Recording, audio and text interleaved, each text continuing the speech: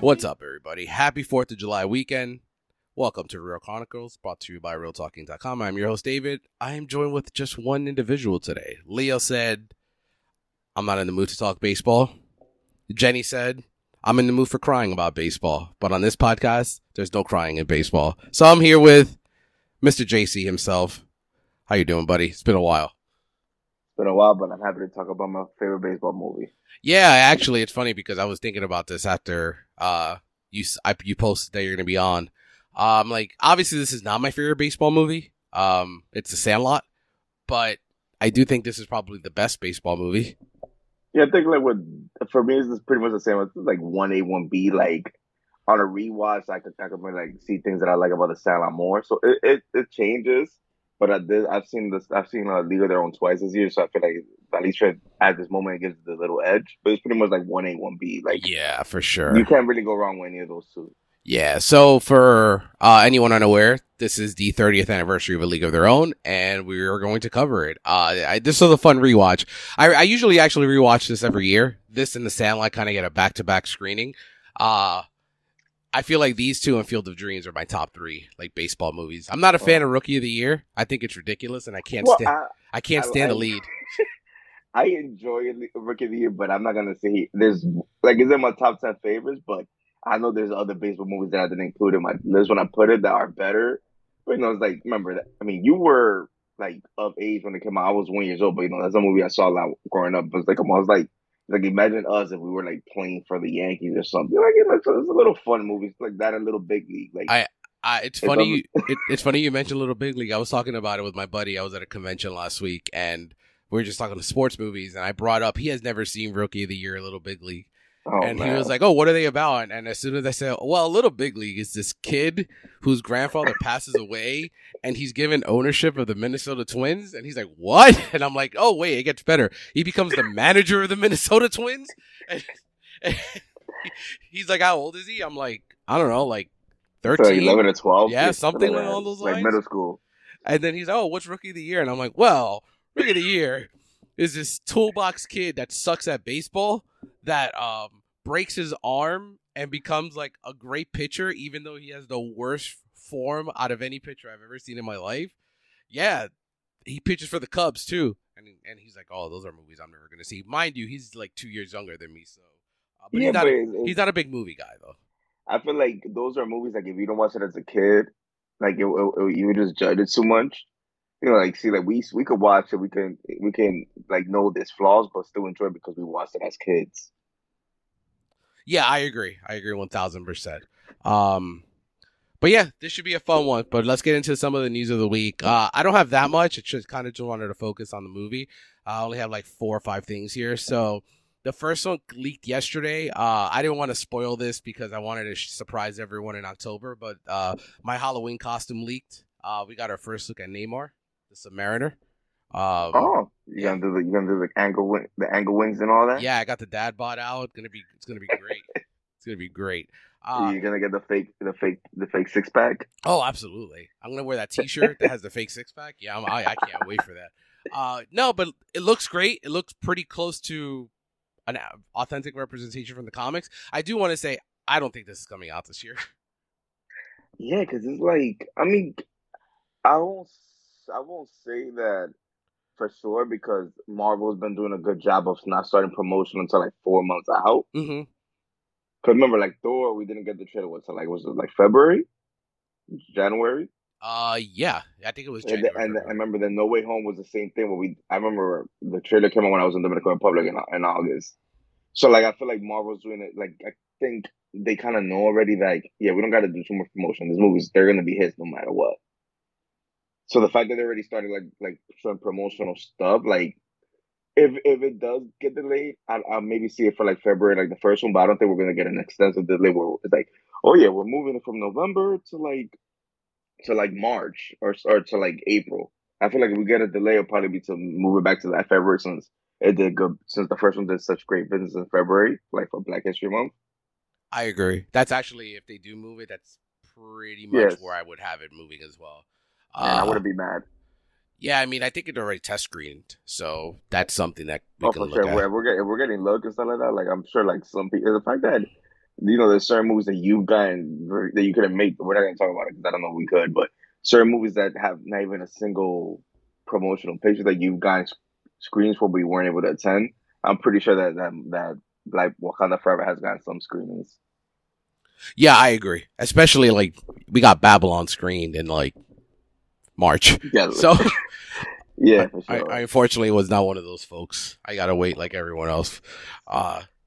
But yeah, You would have no, been like you would have been championing for best picture. I mean, you're already doing this. So imagine if you had got that early screening. oh for sure. The next bit of news, I only added it because you were on, because I don't think, shout out to Rye and Leo. I am like 900% sure they have no idea who this man is. But David Mamet is back. He's about to direct 2 Days 1963. Let's fucking go. This is like Yeah, I right love up the my subject alley. matter. Like right up my alley. Let's go. JFK and Mafia stuff. Like we've had many. For anyone that's unaware, this is pretty much chronicling one individual that may have dealt with the assassination of JFK, and he's also in the mafia, which has also been one of the big rumors as to one of the the conspiracies as to who killed JFK, whether it's the government, whether the mafia. So this is going to dive into that. It's been a while for Mamet too, right? Yeah, the last movie was funny enough with our boy Pacino with that Phil Spector TV movie. I like that one. Did you like it? I like his performance. The Okay, yeah. overall, I've seen every Madman movie, so just like I was excited when it came out because by that time I had seen House of Games, Spanish Pressure. I've seen most of those movies by that time, so I'm like, then you have Helen Mirren, but it was just like I guess I need to rewatch it because I know who Phil Spector is more now. Like they dived in more into his stuff, like in documentaries and stuff. So maybe I'll enjoy it more now. But like back when it came out 2012, I was like, all I really liked was the performances. Yeah, Pacino's great. Pacino's. I think we're gonna have. I think we're getting there already. We're getting a reevaluation of some of his later stuff that he's actually a lot better than people give him credit for. Well, I mean, his TV stuff has always been like giving praise. He's literally won mad Emmys and Golden Globes for them Yeah, I think Angels in America is probably his best performance, and since the turn since of century, since of the century for sure. Like he was amazing in that. yeah, I think that and The Irishman are probably my two favorite of his since 2000. I think. I mean, I know he was great in The Hangman, but I think these other two. I haven't seen that one. You haven't seen The Hangman? Oh no, man. but I've seen a lot of his like those. Like I saw the Pirates of Somalia. I've seen Mango Horn, whatever it was called. I like Mango Horn. I think I've seen a lot of his direct to videos, but I just haven't seen The Hangman, or I think it was Misconduct with Anthony Hopkins. Oh, I saw Misconduct. Let me show you how loyal I am. I saw Misconduct in the theaters. Yeah. You see, I would because that probably dropped on VOD the same day. I would have been like, nah. It's so bad. There's a twist too. Oh man, I mean, you can say that because I probably would still watch it and not care. If I remember correctly, because I've only seen it once, Hangman has a twist that, and Pacino's actually not the killer in this one, I believe. Thank God, because I feel like every twist, like Righteous Kill, Pacino ends up being the killer. Well, that one was obvious. Very obvious. It's funny though because I actually remember being so hyped for Righteous Kill, and I mean, come on, one, we were younger, so we didn't have the mentality. I mean, I was even younger, so we didn't have the mentality like, oh, there's probably a paycheck roll. I went to that shit. My brother-in-law, my sister took me to see that shit in the theaters. I was so disappointed. The only thing that made me happy about that movie was the fact that De Niro got his revenge and he got to kill Pacino. Yes, that is true. That is true. I didn't think of that. I mean, granted, he's killed Pacino twice now in movies for to take back for Heat.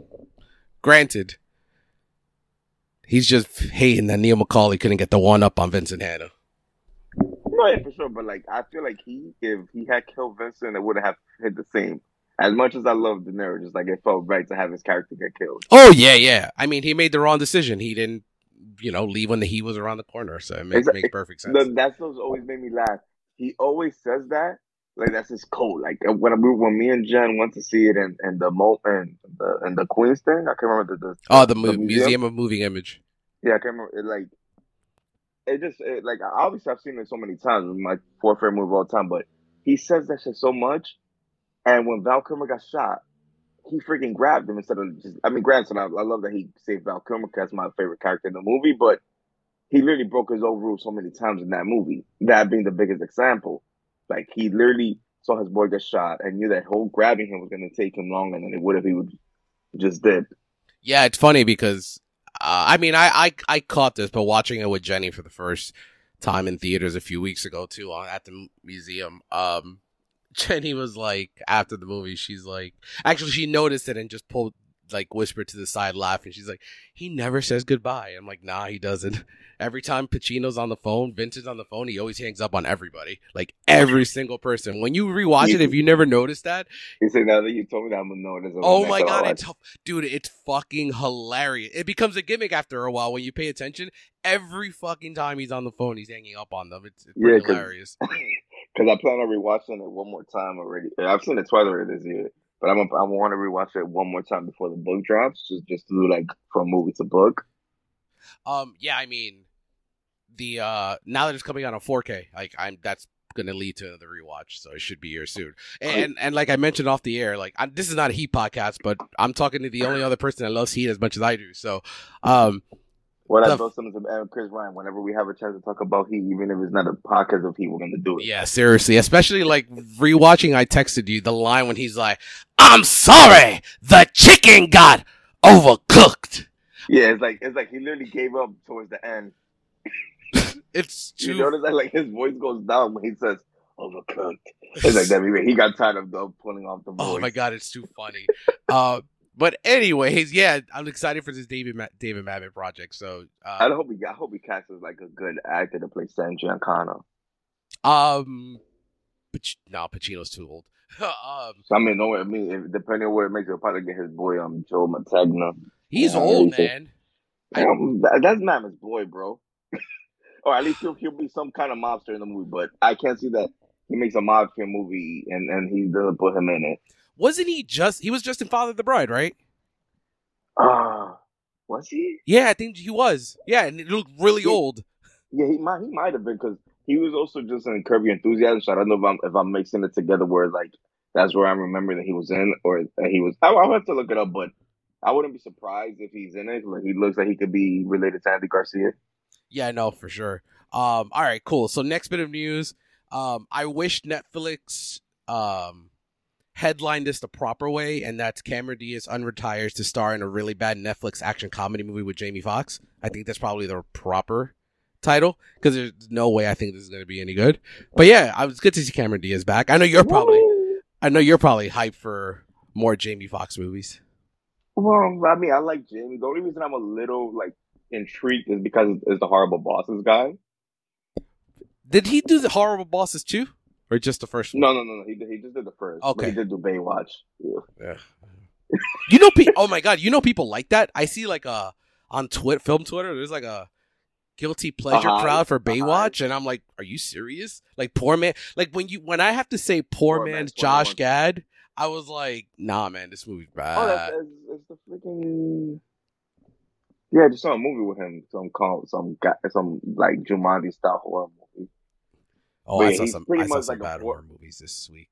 We'll talk about it. Like one you give like a half star. We'll talk about it. No, but he looked like a poor man's he looked like a poor man Jonah Hill, poor man Josh Gad, and like a less annoying version of Costa from from Project X. Yeah, pretty bad. I saw the Rewatchables. I haven't seen that movie since it came out. I'm gonna listen. Bro, that's a fun movie. That's like, I think that's the first. Is that the first movie I saw Miles Teller in? If you saw Footloose or Rabbit Hole, then you. Yeah, no, it's this. Then it's this. Yeah, then it's definitely this. Yeah, because I think I was hesitant to watch the Footloose remake because my love for the first one. Yeah, then you. But then No, the Footloose remake is actually solid. I prefer the original, but the Footloose remake is actually one of the better non-horror remakes of the last 15 years, I'll say. Well, I don't really like Footloose, so that's probably. No, yeah, because Marcelo's playing the Chris Penn role. Oh man! But in terms of Cameron Diaz, I'm happy she's back. I hope she gets more work after this. No, I mean, I think she's gonna be more selective now that she knows that she doesn't need the business to be happy. Yeah, that's good. I do agree with that. It's been a while, right? What's the last thing she did? Well, funny enough, is the black version of Annie with Jamie Foxx. I feel like remember this is gonna be the third movie because she was also in Any Given Sunday. Oh, So I I forgot feel like about it Any probably Given was like Sunday. I feel like it was maybe Jamie like I feel like since they're really good friends for like over 20 years, I feel like he was able to like get her. She's like, okay, Jamie's my my friend, like I'll do it with him. So I feel like she's gonna get very selective of what she does, not just doing any paycheck role when she's because this is gonna be her first. It's gonna well, if it comes out next year, it'll be her first movie in 9 years. So I feel like she sees how happy she is being married to. I don't know which one it is, but it's one of the Good Charlotte guys. Mm-hmm. So I feel like she's just gonna do roles just whichever one like she really likes, not paycheck roles, because she's pretty much lived happily without needing to work for 9 years. For sure. Yeah, this should be interesting when it comes out. And last two bits of news: Taron Egerton. This was, Leo is unfortunately is sick and is not here today, but I had this for him. Taron Egerton confirms he's met with Marvel. Is he our new Wolverine? I hope so. I mean, that's been the fan casting, and it's honestly like Wolverine. That's pretty much the best fit role because people tend to forget that Wolverine is really small Mm-hmm. in the comics because they've just been used to Hugh Jackman, but Wolverine is small. Like for the young ones, like for God's sake, Bob Hoskins from Who Framed Roger Rabbit was said to be Wolverine when they were trying to make it in the early '90s, just to show you the size of actor that we're trying to go for. So with Taron, it's good because he's like 32, 33. So if they sign him up, they could literally get him for like 10 to 15 years. Yeah, I agree. Yeah, it should be interesting if they do. I mean, I'm guessing we'll get some news at Comic Con in a few weeks regarding this. Yeah, and plus, he's really confirmed he's met with them. So even if it's not Wolverine, we're gonna hear probably some casting news about him soon because it's like he's like I said, he's young. He has the fan base because of Kingsman. So it's like it's a smart move for Marvel to get somebody that's well liked. Yeah, I agree. And in the last bit of news, it was I think early yesterday that The Rock confirms technically a little bit, maybe a potential face off with Superman. Oh yeah, that canvas stuff. Yeah, but then someone saw a test screening on and posted the post credit scene on Twitter. So I do know the answer to this. I won't say it if you guys don't want to know. So I mean, you could text me. I don't care about stuff like that. Oh no, then I'll tell you. If you guys don't want to know, you guys can fast forward. Probably. Just text me because I don't want to get the chance that even somebody that decides not to fast forward hears it. Okay, yeah. I can confirm this a little, through text. So, but yeah, it would be interesting to see if it does happen. But yeah, that's all I'll say on that. And the movie's good. What happened? Yeah. I just hope the movie's good. I can't do with DC's being like, okay, it's okay, but like I need something great. Yeah, I do. My big issue is it's interesting that Lawrence Sher shot that. The guy that shot Joker shot this, and it doesn't look anything as terms of like beautiful the way Joker does. This movie looks cookie cutter at best. I hope it's good. I remember I saw that trailer. I was just like, I felt nothing, and it got me so mad because I grew up with The Rock on wrestling, so like I've always given him a pass with everything. I saw Rampage and I see almost everything he's done in theaters. Almost saw Snitch. I was probably the only person that saw Faster in theaters. No, so it's like no, I like Faster's a solid. Oh, you know which one I like? Movie. You know which one I like? That's not like one of. I saw this in theaters. That's not one of his obvious. I think this is right before he really blew up, like in 2010, 2011. The one where he has to like, his son's in jail, and he has to Snitch. That's a good one. Yeah, that's a good one. I like that. To me, I feel that's like one of his best acting because it's not. It has this little like crime, like little action stuff, but it's pretty much a character study. Yeah, I like that one a lot. So yeah, so it's like. But lately, I just like I've been telling you, he just whatever. He doesn't do nothing for me no more. Like I feel like he's repeating himself. That's why I prefer seeing John Cena or Dave Bautista because they actually challenge themselves. They do different roles. They don't just do the same shit over and over and over again. Yeah, I'm with you. I hate saying this because I love The Rock. Exactly, same here. And I've said on here that I'd watch him take a shit, and be entertained by it. But I'm sure I'm gonna say this. I'm sure that I will like at least him in it. Yeah, because he's like, just but so charismatic. But everything around him, doesn't look very good. So I'm hoping as I that. said, like it just feels like a typical rock movie, just with tights and shit, which Yeah, sucks.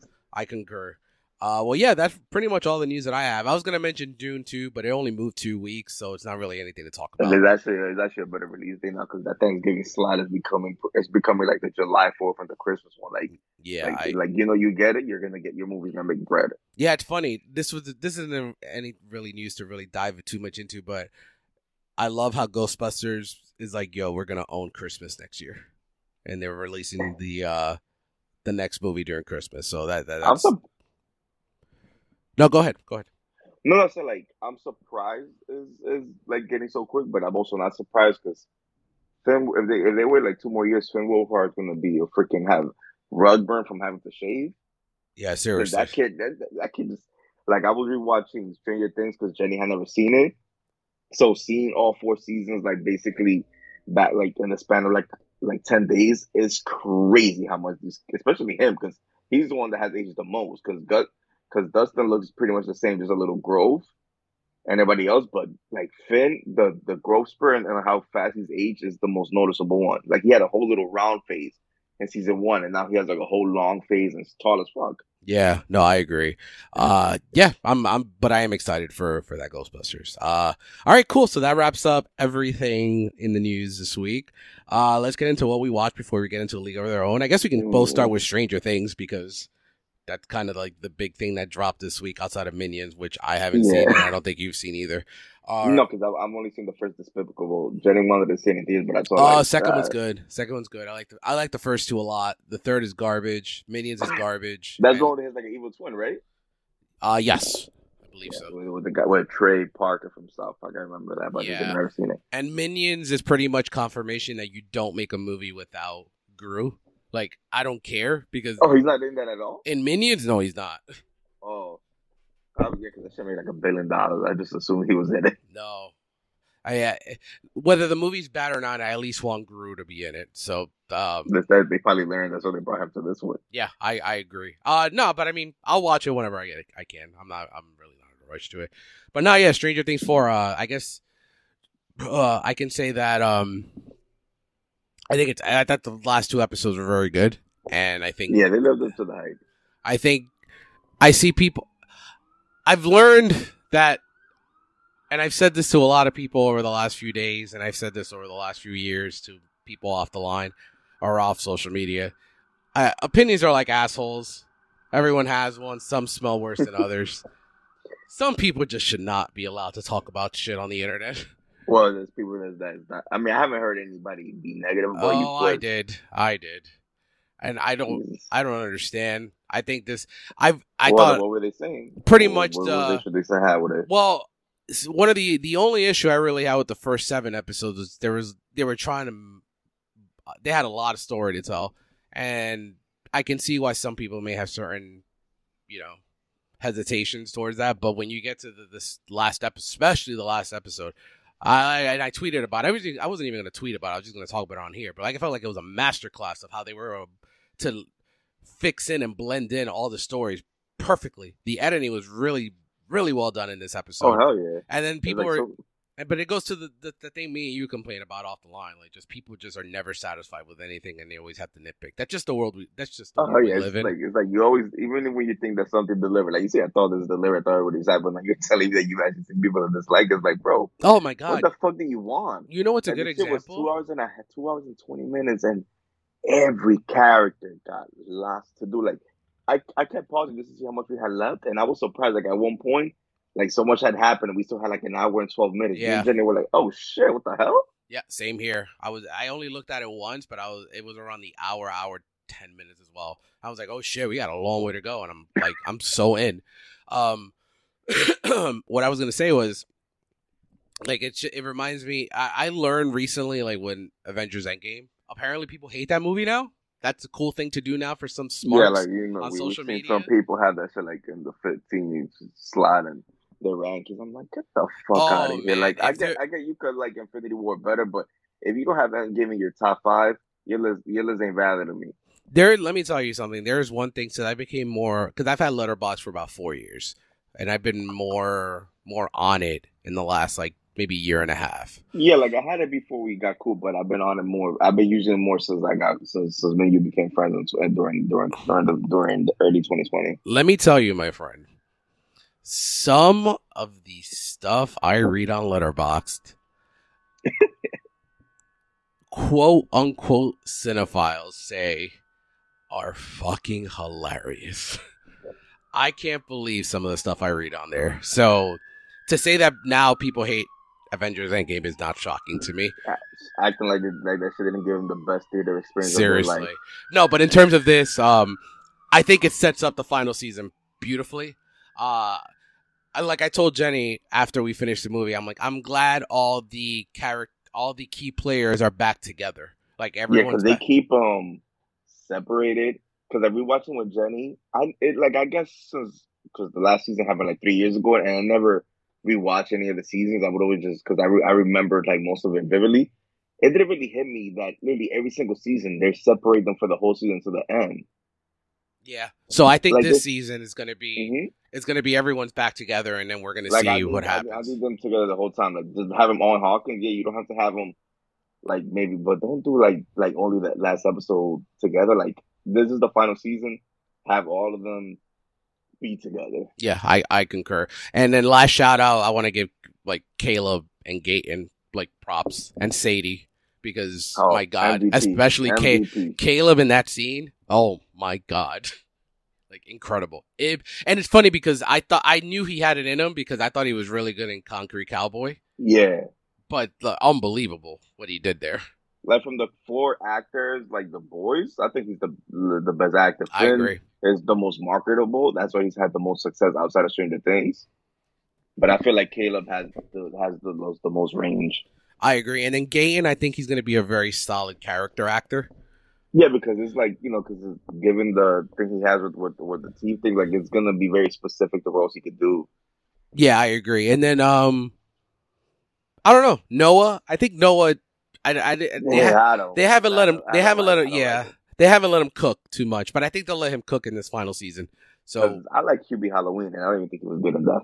You know how I feel about that movie. And then, I told you not to watch it. And I love Millie and Sadie, so I'm. Oh no, yeah, those two, like that's what I said from the guys, because Millie Bobby Brown is gonna be the standout actress. She has her own solo movie, and that shit did numbers. And then Sadie, if you feel that she's gonna be as good as she is gonna be in The Whale, she could be an Oscar nominee by next year. Yeah, she may be a double nominee with Emmy and Oscar this year. It's funny. It's funny. I'm glad and I know me and you have always liked Millie as an actress. It's I recently did something for some. You guys will see it in a few weeks. That we had to recast a specific iconic character, and I chose. Oh. Yeah, and I chose Millie Bobby Brown, and I got eviscerated by everybody. I had to literally defend myself for it. I think I did a pretty decent job defending myself, but the fact that people are saying that she's not a good actress, I'm like, are you serious? And I brought because don't not. I mean, I'm guaranteed they probably used Godzilla. The Godzilla. Yes, they did. That's exactly what they did. Even Rebecca Hall and Stellan Skarsgård that are good actors couldn't make that movie work. Like, I'm sorry, those are paycheck roles that just get you exposure. Like, she was smart to take that role. And I brought up Enola Holmes because I like that movie. I don't think it's great, but I think she's solid in it. I like her. And then I got that movie's terrible. I'm like, you may not like the movie, but I don't think she's bad in it. But that's besides the point. Like, I think we're at the level now where she's getting all the hate and Sadie's getting all the love, and that's kind of what I noticed in that conversation when I was having that recasting thing. But yeah, no, Stranger Things 4. I loved it. It's probably my second favorite season after the first one. I'd probably go 1, 4, 3, 2. I think that's right. Yeah, so we have the same order. I mentioned in the group chat. Alrighty, and then now we get to movies. I'm gonna save our homework for last. All right. All right. So do you have it? Do you have anything you want to highlight? Yeah. You want me to start? You gonna start? Go for it. You can start. All right. Just give me one. Yeah, I usually just get Letterboxd ready for this, just to. Yeah, just because I usually you go first. Hold on, just give me. Well, no, yeah, then I'll go first. It's fine. I'll go first. No big. Alrighty. All right. So I saw this really, really, really, really bad horror movie called The Long Night. It's on Shudder. It looked really cool. Interesting premise. The movie's a bore. I fell asleep 3 times. That's all I really want to say about that one. I saw the Is it the original? Yeah, it's a Shudder original. Okay, Yeah, they tend to be hit or miss. I saw The Bad Guys finally. It's cute. You gonna go see that shit in theaters? Nah, I never got to it. It's cute. Yeah, it's fun. It's fun. Yeah, I had a good time with it. Nothing great, but I had a good time with it. I finally showed Jenny Everything Ever All at Once. It only took me 5 months or 4 months to get her to see it. She actually liked it. She liked it. Good. Yeah, I cried again. I literally tear up now. Not don't cry, but I tear up with the whole examining when she examines her relationship with her husband and she realizes he's actually important to her. Like that scene, that whole montage really gets me. And then when he's like, if I had a life with you just doing laundry and taxes, I would have really liked that. Yeah, like that's perfect to me. I really hope he gets supporting actor. We'll talk about that in a few months, hopefully. I saw Beavis and Butthead Do the Universe. It's just an utter delight. That movie was hilarious. I like that it didn't change them. I get that we're living in different times regarding what you can say, but I like that Mike Judge said, "Fuck it." Like these are the characters that I love. I'm giving you guys the same. They have not changed in the almost 20 years that they've been around. I agree. I had a great time with it. I like it more than the first. Man, they're even. I really like both of them. No, yeah, it's not like oh my god, like I think it's like by a lot. But I feel like I dug the plot of time travel and all this stuff, and them trying to be in a time that and the fact that it's never acknowledged that they don't know that they're in the future. Yeah, you're right. All that shit with Siri was hilarious. I was dying. What else did I see? So I haven't done this in a while. I haven't shout out some Joe Bob movies that I saw from the last drive-in, which just got renewed for season 5. Very excited about that. All right, so I saw Butcher Baker Nightmare Maker, which is that movie's a delight. It is a perfect cheese horror movie. So the finale. It was the finale, right? No, this one was 2 weeks ago, 2 or 3 weeks ago, but I never brought it up on the podcast. That one is about a aunt that has a sexual attraction to her nephew. Of course. And she'll kill anybody that comes in their way. Oh, it's so good. I saw The Mutations. It's this one I didn't really like. I thought it was okay. Donald Pleasance plays a mad scientist who crosses plants with people. Pre-Halloween or after? Pre-Halloween, 1974. Okay. I'm very curious to your thoughts. I think I went 3 out of 5 on that. I thought it was okay. That's not bad for 70s horror. Yeah. It gets a little weird, but it's fine. Speaking of weird, I saw The Baby, which is at 93% on Rotten Tomatoes, and I don't understand why. That's the HBO show, right? No, it's not. Oh no, because HBO Max has a show called The Baby. That's what I thought you. Oh, my friend. Oh, my friend. I'm gonna read you. Don't I even look it up because I am going to read you the premise of this movie. And social worker Anne Gentry is fascinated by the case of Mrs. Wadsworth and her fully grown son who has the mind of a baby. Oh, so they tackling some stuff that they shouldn't hear. Yeah, kind of. And like they keep him in a diaper, and he lives in a crib. Yeah. How big is this crib? Oh, it's pretty big. Because I'm like, you saying he's a full adult? Yeah, no, he's a full adult. He is a full adult. Yeah, it's. And shout out, I think it's Mariana Hill who plays Fredo's wife in The Godfather Part 2. She is one of the stars in this movie.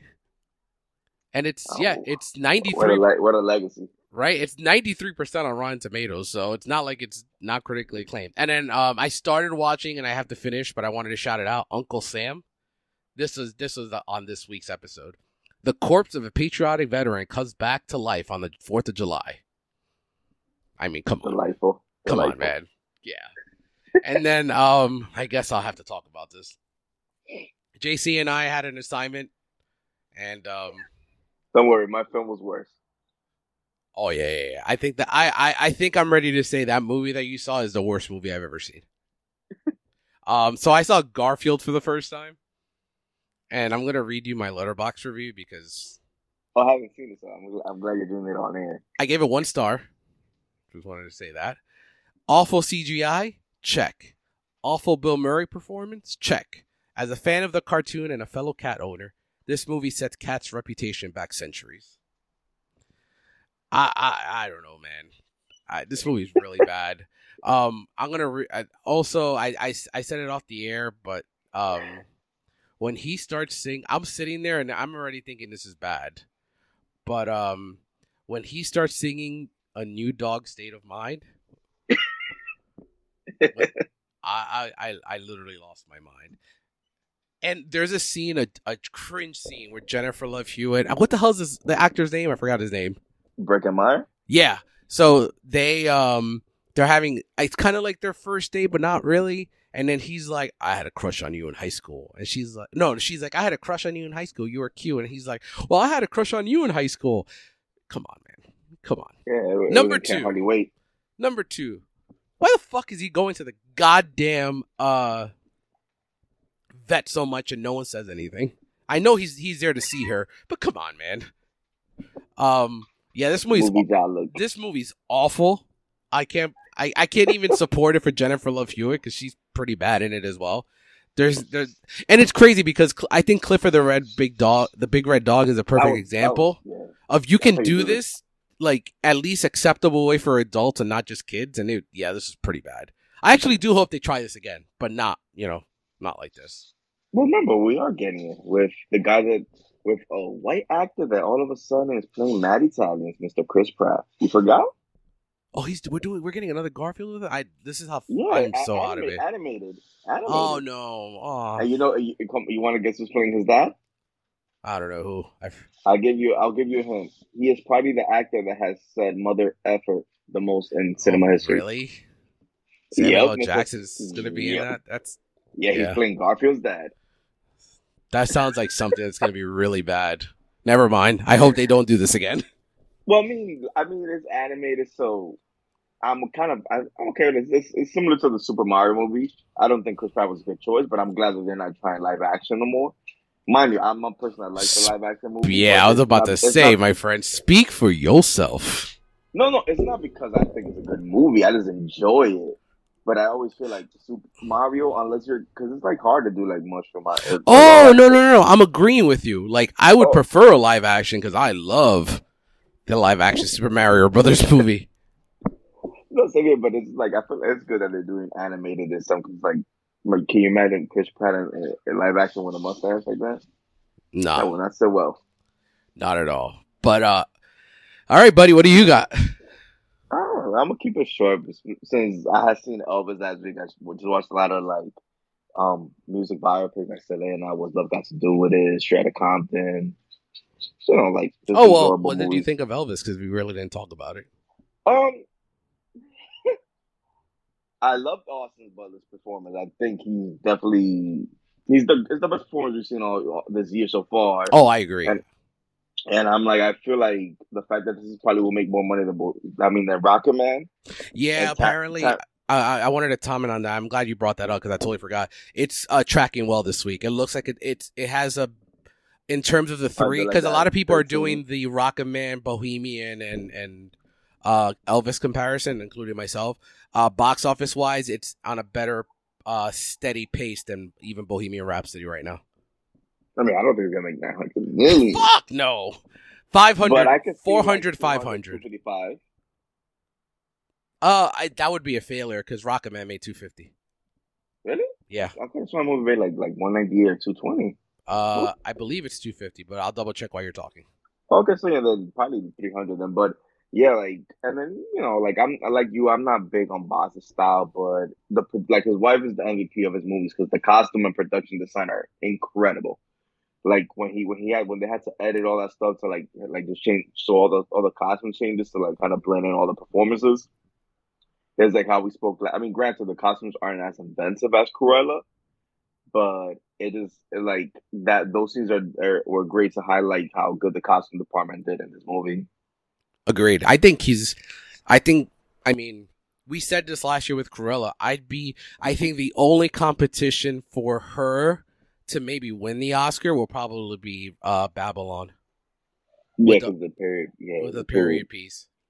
And also, it hurt me to say it, but Tom Hanks' performance was horrendous. So, all right, this is where I was curious about because I read some of your review. I don't think he was awful. Oh, I think he fit. I think it's not a Tom Hanks worthy performance, but like I said last week, the difference between him and Jared Leto is I feel like Jared Leto's performance does not fit into a Ridley Scott movie, while this performance fits in perfectly to the over the top. no, yeah, it feels good with him, but I just like Jenny kept laughing because every time he was on screen or like just like anytime he had a big monologue, like she saw my face, I would just like I would put my head down like an embarrassed like Have you? father. But have you ever heard him talk like the real person? No, no, I'm pretty sure like it's accurate. Like I said, like in my review, like I'm pretty sure the choice was done accurately and it's supposed to be the villain stuff, but it's just like I just didn't feel like he was like right for the part. Like I know that he probably didn't want to play it or even was offered it because he's done the same role in Shredder Compton and Love and Mercy. But I really thought Paul Giamatti would have played that role better because he looks the part better without Yeah, needing but the fast suit. I think they did it for the fact that Austin Butler isn't a superstar. Well, he is now, No, but no, he yeah, no. wasn't. Don't get me wrong. It's a good money choice. It is. I don't know. I ain't like it, and I love Tom Hanks. Like as we're gonna talk today, but oh man, I was definitely that to me might be one of the worst performances on an Oscar winner in an actual good movie. And keyword is good movie because there's been a lot of Oscar winners have given horrible movie performances in bad movies. Yeah, I think this is a good movie. I understand why people will not give it good reviews, and I shocked that I thought I was going to be in the majority on Rotten Yeah, Tomato I would critics. expect like 65 to like maybe 70 at most. Yeah, the fact that this is certified at 79 is shocking to me. I literally thought I was going to be one of the minority, like on the Rotten Tomato side, that gave it a good review. But the fact that I'm amongst many, I'm like, all right, let's fucking go. All right, what else you got? I saw the Menudo dog, which was really good. Like I knew just the basics about them. Like they were like the biggest Latin boy band, but like it really dived in. It was four. It's like four parts. Like all the episodes are less than 50 minutes, so it's like a good watch if anybody's interested. But it really dives into how they were abused by their managers and how they were like as we even saw, which was a good thing I saw that this week was like the same way like Colonel Parker like kind of screwed Elvis like making him perform and not giving him that much money. That's pretty much what happened to the Menudo kids, where they were like performing pretty much all year long and weren't getting no merchandise, no nothing. So, like in a way, in a strange way, it made like a good double bill for me to see both of them the same week. Um, then I want to before my homework assignment, I want to highlight that I saw work one of my favorite rom coms of all time, Working Girl with because Jenny had never seen it, my fiance, and she loved it. Yeah, Like she Working was so Girl is awesome. like she was so invested. Like she hated Sigourney Weaver's character, which just shows how good she did the part. Should have won the Oscar. Oh, for sure. Like even though that's how you do a supporting performance. Like the movie's 2 hours long. It's like about 20, 25 minutes, but she pretty much steals every scene she's in. And lastly, David had me watch a freaking Serbian film, which for anybody that listening that knows like that really is a cinephile and follows like controversial movies, you know what the fuck this movie is. And me and Dave could stomach a lot of shit. Like No, this is tough. This is I tough. avoided this movie simply because I just thought it was done in poor taste. Like me and Dave like Cannibal Holocaust, but it actually has a good story. Like I see a Serbian film the same as Human Centipede, where it was just done for shock value. Yeah, like it's funny. It's funny for Cannibal Holocaust. I mean, I can't. I will never condone them killing real animals in the movie. Sure. I think that's absolute classless. I mean, there's there's actually a narrative to that movie Exactly. outside of, so there was no need for them to do that. But this movie, go out. I've never talked about it on here, so I can chime in with how disgusted I am. For anybody that doesn't know what it is basically a struggling porn actor has a former castmate offer him a part in an art film, quote unquote, like Dr. Evil uses, but she doesn't give him the gist of it. So basically, what the film is it deals with necrophilia and pedophilia. and it's basically they make him do the most repulsive things I've ever seen on film. And like I said, I could stomach a lot of stuff, but this is just done. It's tasteless. There's no reason for it.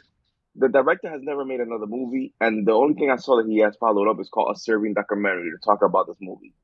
That shows that he has no talent. He knew that doing a controversial movie like this could have people talk about his movie for the rest of his career, and he doesn't have to do anything else. Like nobody has to see this movie, so I don't care about going into Oh yeah, spoilers. spoil it. This no one should see this movie. There's a scene where they're literally filming a porn scene. Well, it's like a porno movie, whatever the case is. And a woman gives birth to a newborn baby. And the baby, but granted, thank God they didn't show it, but the newborn baby gets raped. And the director of the movie says, this is the new thing. It's newborn porn. Get the fuck out of here, bro. Yeah. And then we get to the big thing at the end. Oh, well, you can't even, you gotta go to the thing in the middle where they inject Homeboy with like some super violence. Oh yeah, then he kills. I don't know. Yeah, Homeboy is doggy style and beating up a chick, and then machetes the shit out of her head off, and continues to fuck her. Yeah, it's funny. It's not funny because the person that funny, no, not that specific scene, but my story was like, it's funny that I thought I messaged my boy who was the one that, you know, pretty much like, because I said, oh, nothing beats, I forgot what movie it was, but I was like, oh, nothing beats how gross movie A is. And they're like, oh, you haven't seen a Serbian film. And I'm like, oh, I've seen a lot of horror movie. I can deal with grossness. And they're like, no, trust me. So whatever. So I ended up seeing it. And when we get to that scene where he like rapes her and then kills her or chops her head off or some bullshit like that. Yeah, I texted him and I was like, is this it? Oh no, I said, I think I got to the scene. And then they're like, oh, what happened in the scene? I said, what happened? And he's like, oh no, that's not it. And I'm like, oh, okay. You could leave this one for the twist of the movie. I think it's one of the most tasteless things. Not even one. I think it is the most tasteless thing. Oh, for sure. I've ever seen in movies. It's. I don't even want to repeat it. That's how like. It's right. Wikipedia it if you want to know. I don't even want to repeat it on here. I just think it's absolutely disgraceful. When that was happening, you know how the scenario happens. I kind of knew that it was gonna be somebody connected to him. Yeah. I'm like the fact that they're not showing it to us. I'm like, it was too obvious.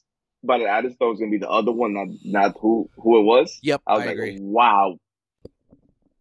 Yeah, I agree. So I mean, do not watch this movie. But you know, we if you want to read the Wikipedia entry, that's more fun than the movie. Yeah, and saves you a lot of the images. Well, but I now have to ask because you told me who you were going to watch it with, and I told you not to do that. No. She wasn't with it. She thought she knew the controversy about it, but when I told her it tackled necrophilia and pedophilia, she was like, "Yeah, no." So she didn't watch it. No, because she has seen some images, and she was like I said, she's like us. She loves horror more than me and you probably, like in the sense that she'll watch. Well, maybe not you, but like she watches even sea-level horror. Oh, of course, because sea-level horror is the best. But she said a shit up like, like she's like how me and you feel. Like we could understand like something being graphic, but have meaning to the story. Don't just be like Centipede and this, where it's just like, yeah, we're just gonna do it for shock. Like I'm okay with shock value, but have the actual movie be good. But this movie is tasteless shock value, and then the story is just boring, bro. Like the first 30 minutes were boring as fuck. When nothing, like I was watching this, I'm like, I know it probably gets more graphic, but I'm like, why is this movie so controversial? Like this shit is boring, and nothing happens. I thought the same thing, and then obviously we get there. Like once you get to because it's about an hour, 35 minutes. But once you get to 40 minutes in, it's a rappy scrappy. Yeah, it's just like, okay. But yeah, the fact for sure that he hasn't done anything since then is not shocking to me. I'm like, bro, like you did this shit just so people could always remember your name for one thing, because you have no talent, sir. Yeah, absolutely. Couldn't say it more. Couldn't say it any better. I'm surprised that I'm surprised some of the actors have worked since. I'm like, I wouldn't want to work with anybody that even wanted to get associated with this movie. I concur. Before we get into A League of Their Own, I kind of just want to run through it to see if I'm missing anything on your end. Since the first half of the year is over, I kind of wanted to throw out my top 10 most anticipated films the rest of the year. So now that The Whale is confirmed for 2022, after a couple of days of like, is it going to happen? Is it not going to happen? A24 confirmed it is going to happen. So that's my number 10. I am, as a big fan of Halloween, I know this may be a terrible movie, but I just want to know how it ends. So I'm still holding out hope that, you know, how it ends, so they rebooted it again after what you told me. Oh yeah, man, that Blumhouse loses it and it's going back to Malik Akkad. Yeah, it's so stupid, so bro. Stupid. I kind of hope this movie doesn't do well at the box office, so we don't get any more of these. Unless we're getting, it's still gonna happen. They just rebooted it after crappy ass Resurrection. That's true. You know, regardless of what we were saying, we're gonna watch because this is our favorite Halloween franchise. Of course. We'll probably be there day one. Like, I'm just hoping this is they just start doing sequels of Halloween 3 and we go from there, and then we get Tom Atkins back. Give me something different. Like, don't just give me another origin story or. It's just like, or don't give me Michael Myers' Asylum years. Yeah, I agree. Number 8 is Bullet Train. I'm very excited just for an original action movie. Number 7, Don't Worry, Darling. Number 6, just out of goddamn curiosity, because it's been 3-4 years since we've been waiting for this, Blonde. I just want to see that fucking tampon scene. Yeah. Or whatever it was that she gets. I bet you. So yeah, go ahead. Go ahead. No, the reason this movie is NC-17, which is worse than rated R, is the fact that there's supposedly a scene where Ana de Armas, as Marilyn Monroe, gets in and out with her period. Well, I guarantee. I'm not gonna say I guarantee. I feel confident they're gonna edit that scene out. I can't imagine. It goes along. I mean, the fact that it got NC-17, I feel like they stuck it in there. I just thought it was just going to be for nudity and sexuality. Like, there's going to be a lot of sex in it. That would be rated R. Like, because if that's the only reason, I feel like they would have cut it up a bit just to make it rated R. But the fact that it got NC-17, I'm like, he probably kept that scene. They're also hiding her accent because you can tell even in that one line that she still has her accent in it. But she looks really good. Like, you're Cuban, so you know how. Like, I peeped it right away. So it's like that accent is harder. Like, it's hard, like, for you to like distinguish it out for English, especially with Marilyn Monroe, that she has such a distinctive voice. I agree, but I mean, I'm looking forward to it. I mean, I'm pretty much batting at 50% with this guy because I love Jesse James, Andrew Dominic. Yeah, like I love. Have you seen Chopper? No, will that break the tie? Like, in a good way or a bad way? No. Chopper is probably his most accessible movie because it's just a prison movie, and it's like our jam right there. So it's like Eric Bana plays like one of the most notorious Australian, I think it's gangsters or killers. I haven't seen it in a while, but I feel like you'll definitely like it more than Killing Them Softly. Yeah, because I think Jesse James is one of the best movies of the 21st century. I think it's the best looking Western. Yep. It's top. That shit is gorgeous. Like, I'm dying for this to come out on Criterion. Like, what are they waiting for? It's probably with Deakins. I mean, we look at Deakins, how many Oscars he should have won. I mean, what beat him that year? No Country for Old Men. Nah, I think this looks better. No. No, because he did No Country for Old Men. I'm stupid. It was There Will Be Blood, which is another gorgeous looking movie. No. Oh no! It was a good battle. Remember, Deakins was double nominee because he got nominated for No Country. But if he had won that year, I would have liked to have been for Jesse James. But if he had won that year, probably would have been for No Country because that movie was the movie of the year. What a best picture lineup that would have been if it was Jesse James, There Will Be Blood, and No Country in the top 3 spot. Like that, what a lineup that would have been. Can't forget Juno. Oh yeah, Juno got nominated too. And Michael Clayton.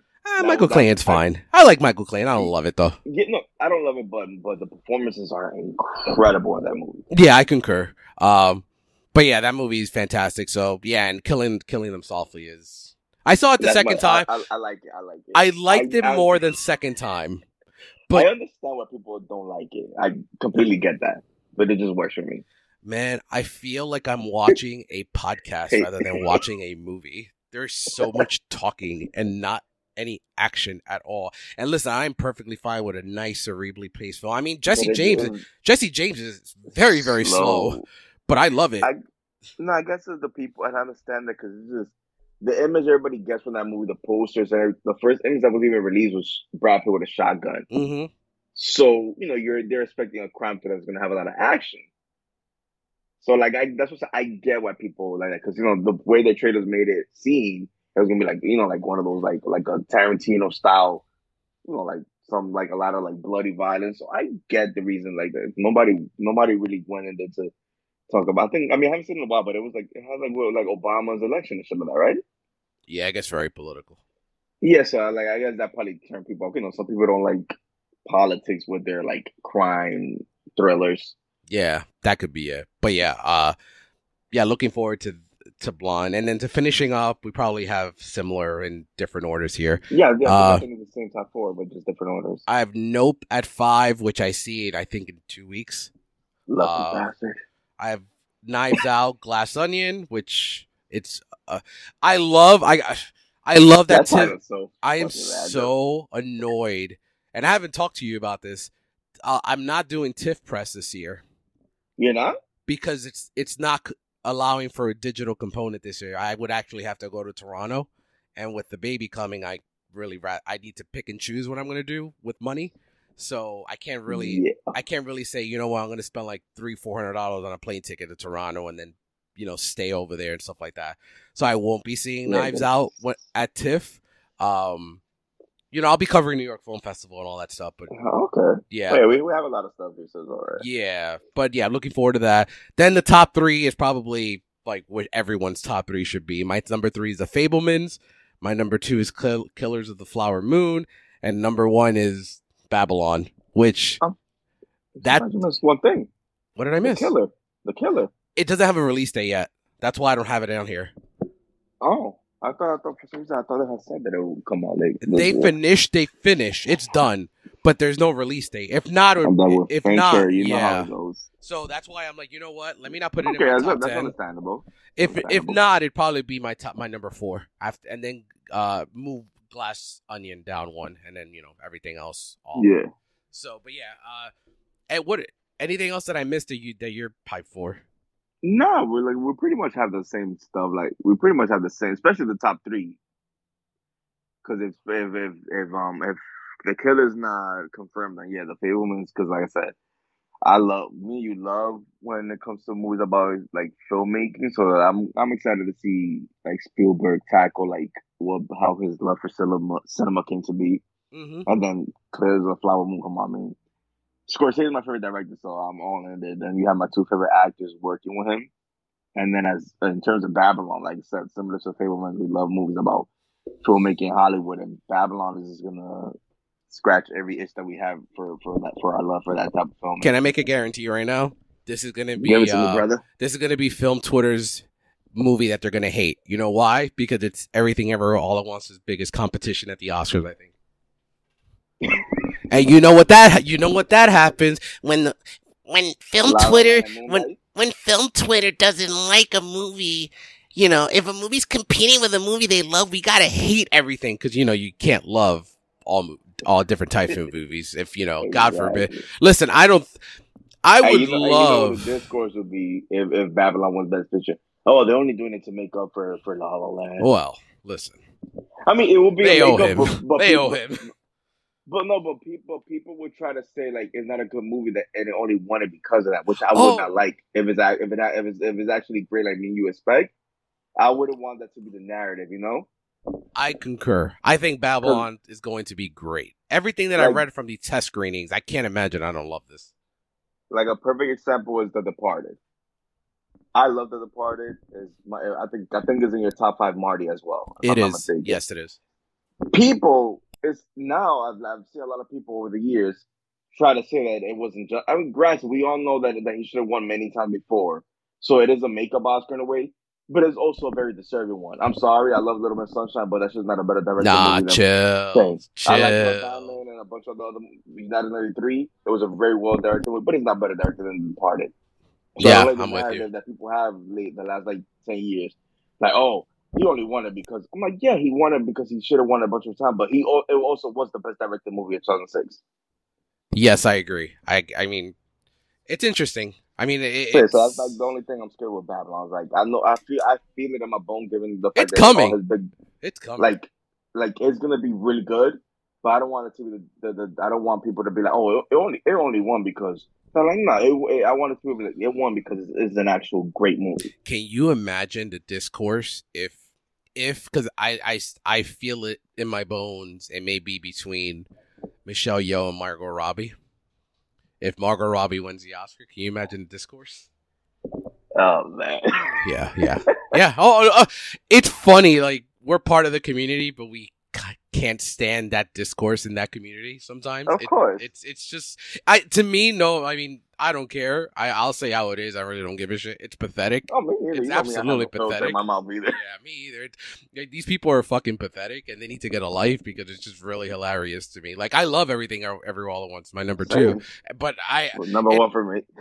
it's not going to shock me if Babylon is probably my number 2 of the year. I mean, I still think it's the only thing that could top Batman as my number 1 of the year because you know how much I love Chazelle. So Yeah, well, same here. I mean, given how the rest of the year is going on, like if it does drop because of the Flower Moon, like because with Scorsese, you just never really know. Even though they confirm, you never know what his editing he might ask to push. So if it does come out, I feel like my top five will be a variation of Everything Everywhere All at Once, The Batman, Babylon, Top Gun. Top Gun, and Killers of the Flower Moon. I feel like my top five is gonna be somewhere I'm way kind of those on the five. same boat. Yeah, I'm kind of the same boat as you. Nope might be the only one that could like surprise because I've loved. Can I be honest with you? I'm a little nervous.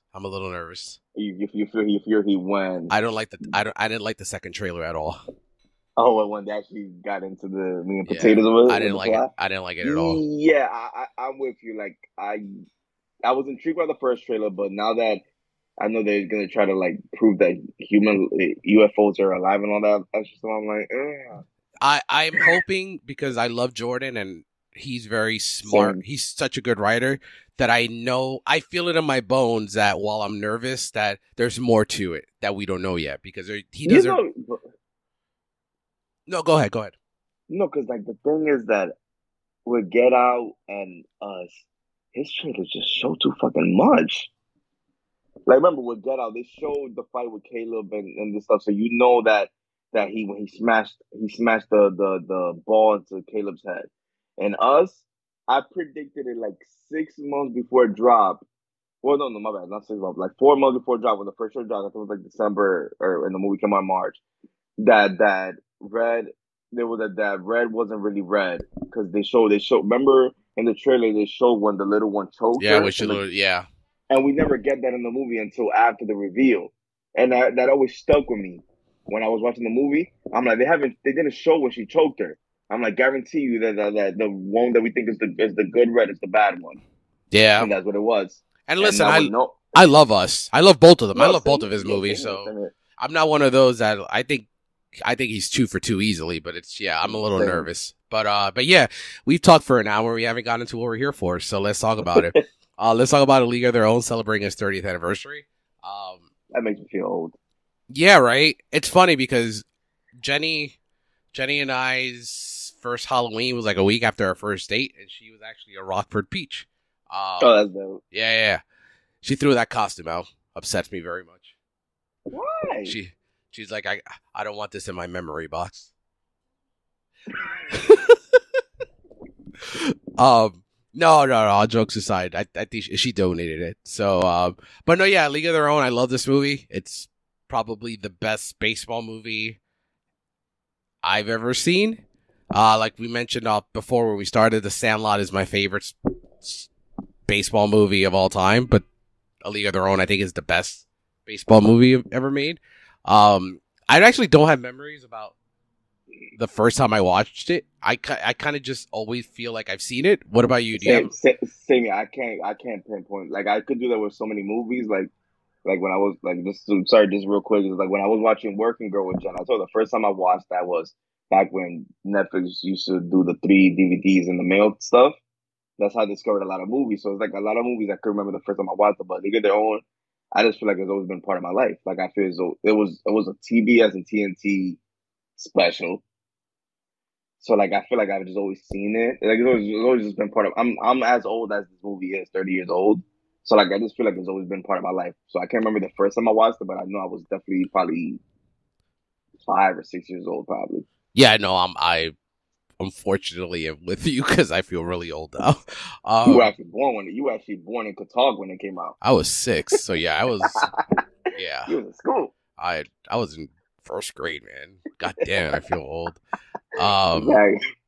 But no, not much. Ironically, I did a lot of research on this, and there's not much. Like, I was surprised how little, like, behind the scenes information. I do have, like, in my fun facts section, I have some interesting stuff, but the production of it is very, very straightforward. Penny Marshall was inspired to make the film after viewing a 1980s documentary about the AAGPBL titled "The League of Their Own" on television. She never heard of the league before. Contacted the film's creator, Kelly Candelel, and Kim Wilson to collaborate with the screenwriters. Babalu Mandel and Lowell Gans on producing the screenplay. Boys. Wait, what? Chris Ryan's boys, like he loves them. Bill Simmons always tries to say because like I think they wrote City Slickers. I believe they wrote Parenthood. I don't like Parenthood. Oh, I love Parenthood. That's one of my favorite Ron Howard movies and my favorite Steve Martin movies. I do love City Slickers. Oh, I know you watched it after we became friends. Yeah. I was surprised you hadn't seen it. City Slickers 2 has the same problem in this movie, and we're going to talk about it. But yeah, Fox eventually passed on the script, and Marshall signed with Sony Pictures, who were eager to produce the film. And that's pretty much all I have in the production. Nothing troubled or anything along those lines. In terms of budget and box office, the movie was released on July 1st, 1992, with a budget of $40 million and a box office of $132.4 million. So let me say something. Does this movie make $132 million in 2022? Nah. Yeah, that's what I think so too. I would have clocked it at. Probably wouldn't even have gone straight to. They would have gone straight to Netflix probably, or something, or Apple TV. Actually, very good point. You know what this reminds me of? Hustle. Like 20 years ago, Hustle was in theaters 20 years ago, 30 years ago. 1994 was released as the era up there.